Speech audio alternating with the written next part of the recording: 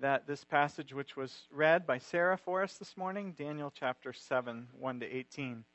So we stand on the eve of a new presidency because Friday is Inauguration Day, of course. And many evangelical Christians have hailed the president-elect as a savior of sorts, raised up by God for such a time as this, and they can't get him into office quickly enough. Meanwhile, others have been in mourning since the election and anticipate this week's inauguration with trepidation and dread. So on the Sunday before Inauguration Friday, I think that it's important that we look to God's Word to try to get God's perspective on all this. And the passage I've chosen for this purpose is one of the most important Old Testament passages in the Bible. In fact, I can think of very few passages which summarize the big picture of God's work in our world the way that this passage does. No wonder that Jesus referred to this passage often in describing himself and at times in describing those who opposed him. No wonder the writer of the book of Revelation drew heavily on this passage as he sketched his own grand vision that God showed him of human history and what was to come. And yet, this is a strange passage, isn't it? It's weird. It's a disturbing dream full of strange and terrible beasts. You wonder what Daniel ate for dinner the night that caused him to have this nightmare. What does all that's in this dream mean? And how could it become so important as to have a key role in our Bibles? I mean, plenty of us have had really strange dreams at one time or another, but usually they're not useful to anyone else, let alone so profound to be included in God's holy word. What is up with this passage? What's so special about it? Well, the first thing we need to realize is that what we're reading here is apocalyptic literature. Apocalyptic, literally translated, means uncovering. Picture it as taking the lid off a box to see what's inside, or pulling back a curtain to see what it hides. Apocalyptic literature is so important and so powerful because it shows us what is really going on. If you pull back the curtain of history to see what's going on behind the scenes, if you pan out the camera to get the big picture, you get an uncovering, you get a revelation of what's really going on, and that's what apocalyptic does. And yet, what's your reaction when you read this passage? Is it, oh, I get it, it's all really clear now, that's what's going on? No, right? Because the way apocalyptic makes everything clear is by using weird, mysterious symbols. At least they're weird and mysterious to us, but that's to some extent because these days we aren't generally familiar with these symbols. They might as well be hieroglyphics to many of us, right? But if we knew the code, if we understood the hieroglyphics, this passage might make more sense. Well, let me give you two reasons that apocalyptic communicates in symbols, and then we'll see if we can decode them and see what this passage is revealing to us. So the first reason that apocalyptic communicates in symbols is because the message it contains is so scandalous, so seditious, so revolutionary, so much so that if the message was just communicated straightforwardly, those who wrote it and those who possessed it would probably be arrested and executed for treason by the powers that be. And so apocalyptic is written in code. It's encrypted for security reasons. The second reason apocalyptic uses symbols is because what it wants to communicate is so much bigger and so much more profound than plain logic could tell. Apocalyptic is trying to appeal to our imaginations, to our hearts, to our emotions, to disturb us, to give us hope, to infuse us with courage. It gives us an amazing alternative way to imagine the world so that we can live faithfully and courageously in the world. For you Matrix fans out there, reading apocalyptic is like taking the red pill. All around us, everyone thinks the world is one way. But apocalyptic wakes us up to a much different reality, to the real reality, but a reality which might be hard to believe, because all of our life people have been telling us something else. Okay, so that's what apocalyptic is, and that's why it uses weird dreamlike symbols and scenes. So now that we know that, can we crack the code? Can we understand what it's saying to us? Are you ready for the scandalous, disturbing message? For a radically different way of looking at the world and seeing reality. As I describe what Daniel sees in this dream for us again, try to picture this in your mind, okay? It's meant to be pictured. The first image is a great sea. It's being churned up by the four winds of heaven. The winds are blowing from every direction, from all 4 points of the compass. This suggests totality and universality. This fourness, this universality is also reinforced by the fact that 4 beasts are going to come out of this sea. So we're alerted right up front that this vision pertains to the whole world. What is about to happen is going to affect everything. And it begins with a tumultuous, chaotic, raging sea. Now, as you may know, the stormy sea is a common symbol in the Bible, and it represents chaos, destruction, terror, and dread. I mean, these were the days before airplanes and huge ocean liners, global positioning devices, and helicopter rescues. And so if you went out on the sea, you were at its mercy. And Daniel was a Jew, and the Jews were landlubbers. They gravitated toward the hills where their sheep could graze in safety. The seas were unpredictable. They were untamable. They were uncharted. Maybe okay to dip your toe in on a summer's vacation, but best avoided beyond that as far as they were concerned. After all, in that day, there were tales of terrible sea monsters, of giant whirlpools, perhaps even of the edge of the earth itself, not to mention tsunamis and hurricanes. When all 4 winds of heaven are whipping up the chaotic sea, we are not off to a good start in this vision.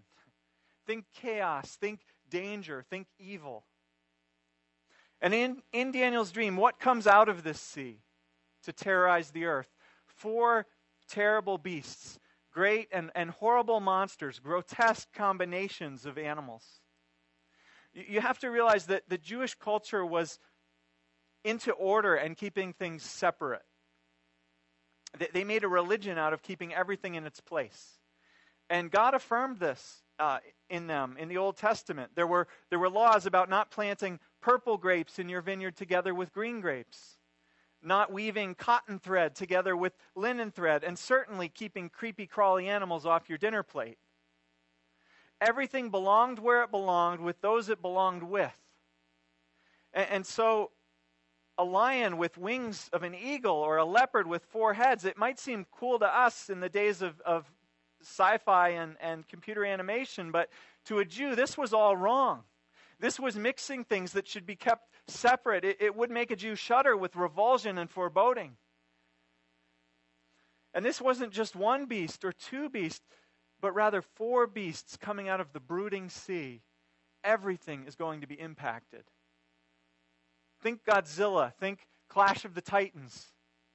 This is a cataclysm to shake the whole world.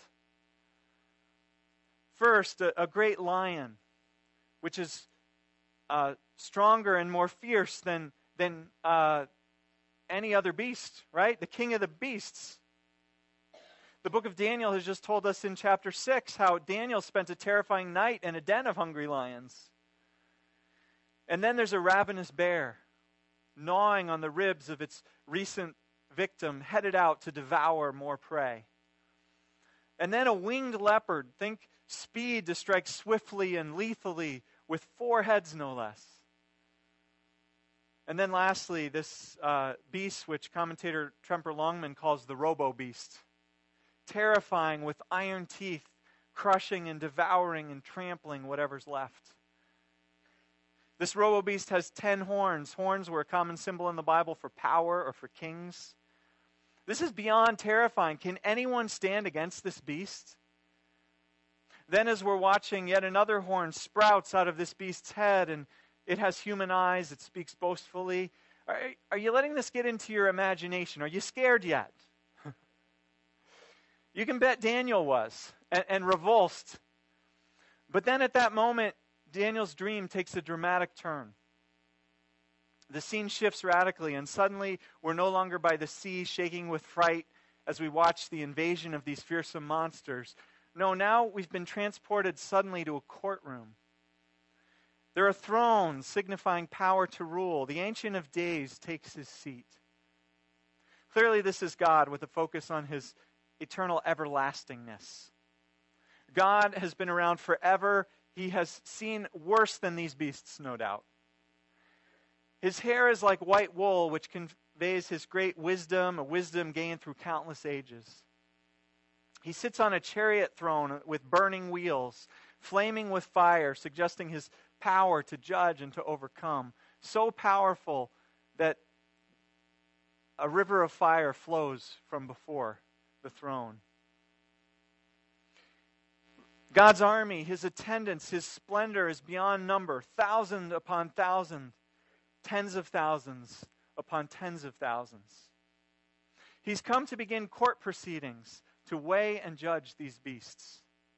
And the verdict comes swiftly. Immediately, the last great beast, the robo-beast, is slain, and its body is destroyed, and it's thrown into the blazing fire coming from the throne, the fire of God's judgment. The other beasts have their authority stripped from them. They're defanged and tamed, it seems. Phew. Just like that. Relief. Salvation. The heavenly court has decided against the beasts. They were tried, convicted, and dealt with. But the dream isn't over yet. Because now Daniel sees one like a son of man coming on the clouds of heaven. He enters the courtroom. He approaches the Ancient of Days. And he, in place of the beasts, is given authority and glory and sovereign power. All nations worship him. His dominion is an everlasting dominion that will not pass away. His kingdom will never be destroyed. End of story. The good king has finally taken the throne, and everyone, the whole world, lives happily ever after. Do you understand the coded message? Well, Daniel didn't. At least he wasn't as clear as he wanted to be on all of it. But one thing he knew is that he was really troubled by it. Can you blame him? So presumably still in his dream, Daniel goes up to one of those standing around. Don't ask me who this is, but then dreams don't have to make sense, right? And Daniel asks this one for an interpretation of the dream, and what he's told is short and sweet. The four great beasts are four kings or kingdoms that will rise on the earth. But the holy people of the Most High will receive the kingdom and will possess it forever. That's the interpretation. That's it. Is that all you want to know about what this dream means? Well, since then, interpreters have had fun trying to figure out in more detail who these beasts are. Many agree that the first one is the ruler of Babylon and his dynasty. The second then is it's the empire that followed Babylon, so it's either Media or the combined Medo-Persian Empire. In which case the third is either Persia or Greece, and the fourth is either Greece or Rome. Then there are other interpreters who say that we can't even be that clear, and we shouldn't try to figure out which kingdom the beasts represent, because remember, 4 is the number of the totality of the earth. And so these interpreters suggest that the beasts together represent all the beastly kingdoms of the earth. Well, what about the rest of the dream? The Ancient of Days we saw is clear enough. That's God. But who is the one like a son of man? It's strange because he's a very human figure who's distinguished from God in the vision. And yet the interpreter of the vision says he represents the people of God. So we have that on the one hand. But then on the other hand, he comes on the clouds of heaven, which is how God alone comes. And he's worshipped by everyone, and only God is to be worshipped. So who could this possibly be? So as we try to crack the code, we still have some questions. There's still mystery here about these beasts and the Son of Man. But some basic facts are becoming clear. And when you stop and think about it, this dream is a mixed up nightmare version of the opening chapters of the Bible, the creation stories in Genesis 1 and Genesis 2. They also begin with the chaotic waters. And the Spirit or the breath or the wind of God, it's all the same word in Hebrew, over those waters.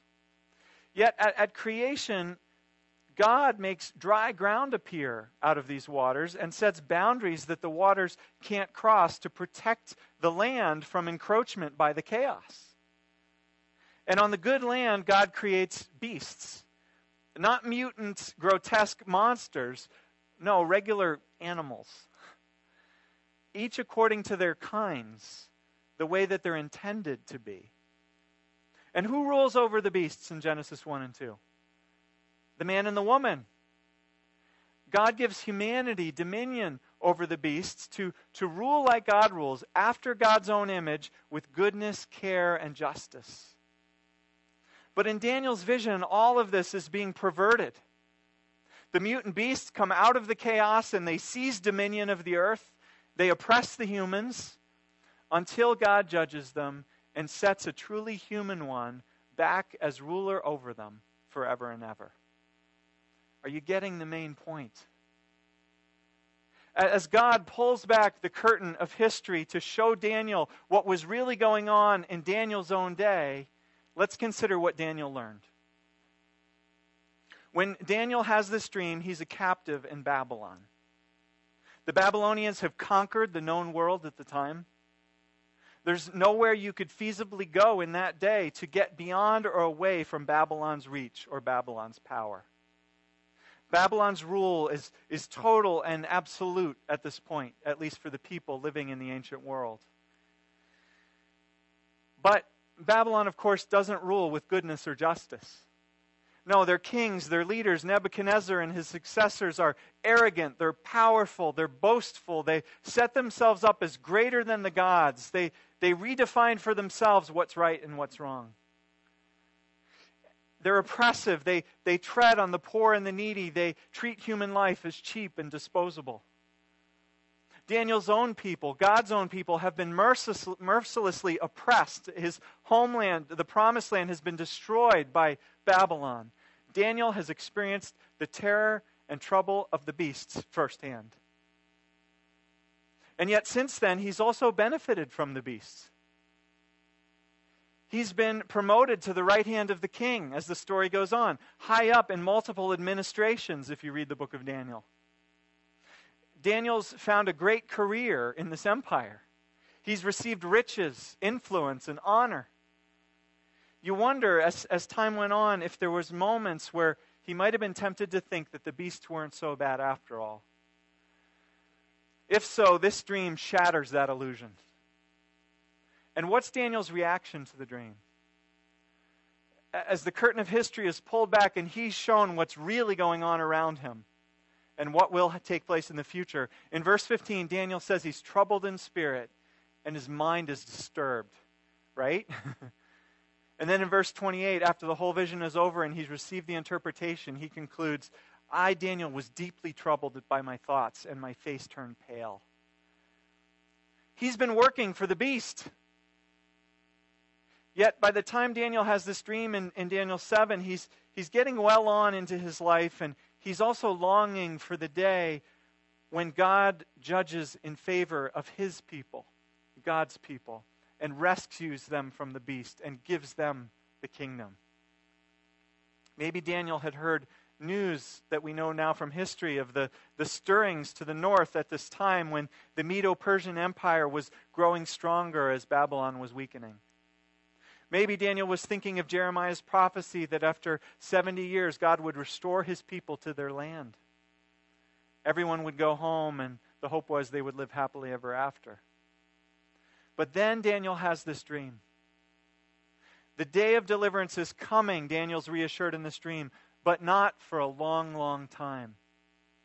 God's people are going to have to wait because more oppressive beasts are coming, not just one more or two more, but 3 more beasts. As bad as or even worse than the first beast. Until finally, in the distant future, God will sure enough eventually restore his creation. God will make things right. God will humble the arrogant. God will judge the oppressors and set up a truly humane and good kingdom which will never end but will last forever and ever.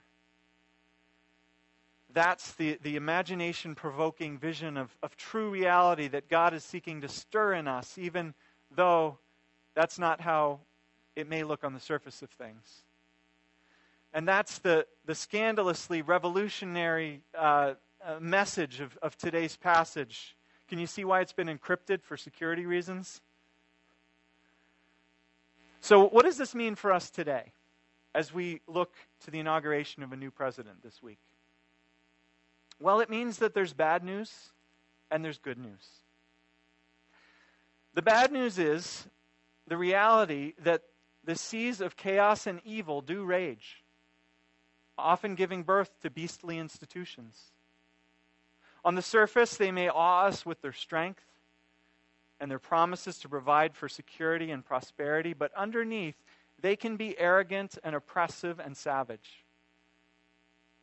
And just when it seems like you get relief from one, another follows after it. This calls for patience. It calls for perseverance. It calls for courageous faithfulness, which can only come from a deep faith in God as we wait, as we endure. If you read through the book of Daniel, it's trying to give this kind of faith and courage and endurance to us. It fortifies us with stories and examples of how to remain faithful in the midst of beastly governments. The 3 men in the fiery furnace, Daniel in the lion's den, etc. And yet Daniel's dream gives us good news too. Judgment is coming against the beasts. God will restore his creation to the goodness for which it was always intended. Ultimately, each beastly empire, each arrogant, oppressive system will be brought down, will be brought before the court of heaven to be called to account. And meanwhile, God's kingdom, a truly human, a truly humane kingdom, will ultimately prevail over all. Of course, before we go pointing our fingers at this political party or that administration or that corporation, arguing over which is more beastly, let's take a look at ourselves as God's people. Because the truth is, Jesus invoked this passage as he stood before the courtroom of the religious leaders of his day, as they were passing judgment on him. Mark 14:62. He said to the Sanhedrin, "You will see the Son of Man coming on the clouds of heaven." Do you realize what he's saying there? No wonder they tore their robes and called for his blood. Jesus was claiming to be the Son of God, a Son of Man in Daniel's vision. And what did that make the religious leaders who were judging him and persecuting him? It made them the beasts. That wasn't lost on them. They thought they were on God's side. But in their religious arrogance, in their desire to maintain their own influence and their own comfort, they had become the oppressors. Which is a warning to Christians today, lest we, grasping for influence and security and prosperity, fall into the same trap that they did. So what does this passage have to say to us? Let me suggest 4 takeaways, briefly. First, things are not what they seem. Savage beasts don't parade around claiming to be oppressive and blasphemously arrogant. No, they dress themselves up as something honorable. They seek our respect and our admiration and our applause. Also, they seek the worship and acclaim that we owe only to God. And they look at the poor and the weak and they write them off as losers. And it's easy for us to fall into that perspective. And so before we know it, even the people of God are seeking after power and respectability. And once we have it, we don't want to let it go. And this deception is so easy to fall into that God's people can even wind up fighting against God in God's name, crucifying God's Son of Man, all the while thinking they're doing God a favor. Things are not what they seem. And so we desperately need apocalypses. We need the curtain of deception to be pulled back so that we can see what is really going on. So we can correct our thinking and change our hearts. And so we can check ourselves and make sure we're not really cozying up to the beasts without even realizing it. Second takeaway. When the curtain is pulled back and we see reality as it really is, we may not like what we see. It might be a nightmare. The Bible's a realistic book. It tells us, yes, you can expect oppressors to follow oppressors in succession. In reality, beast after beast will lumber across the stage of history, blaspheming God, trampling the innocent. Yet third, we still have reason for incredible hope. Because in the end, nobody gets away with anything. The courts sit, the books are opened, and the Ancient of Days judges wisely and truly. Then God sets on the throne of history a truly human one, a Son of Man, one made in his own image.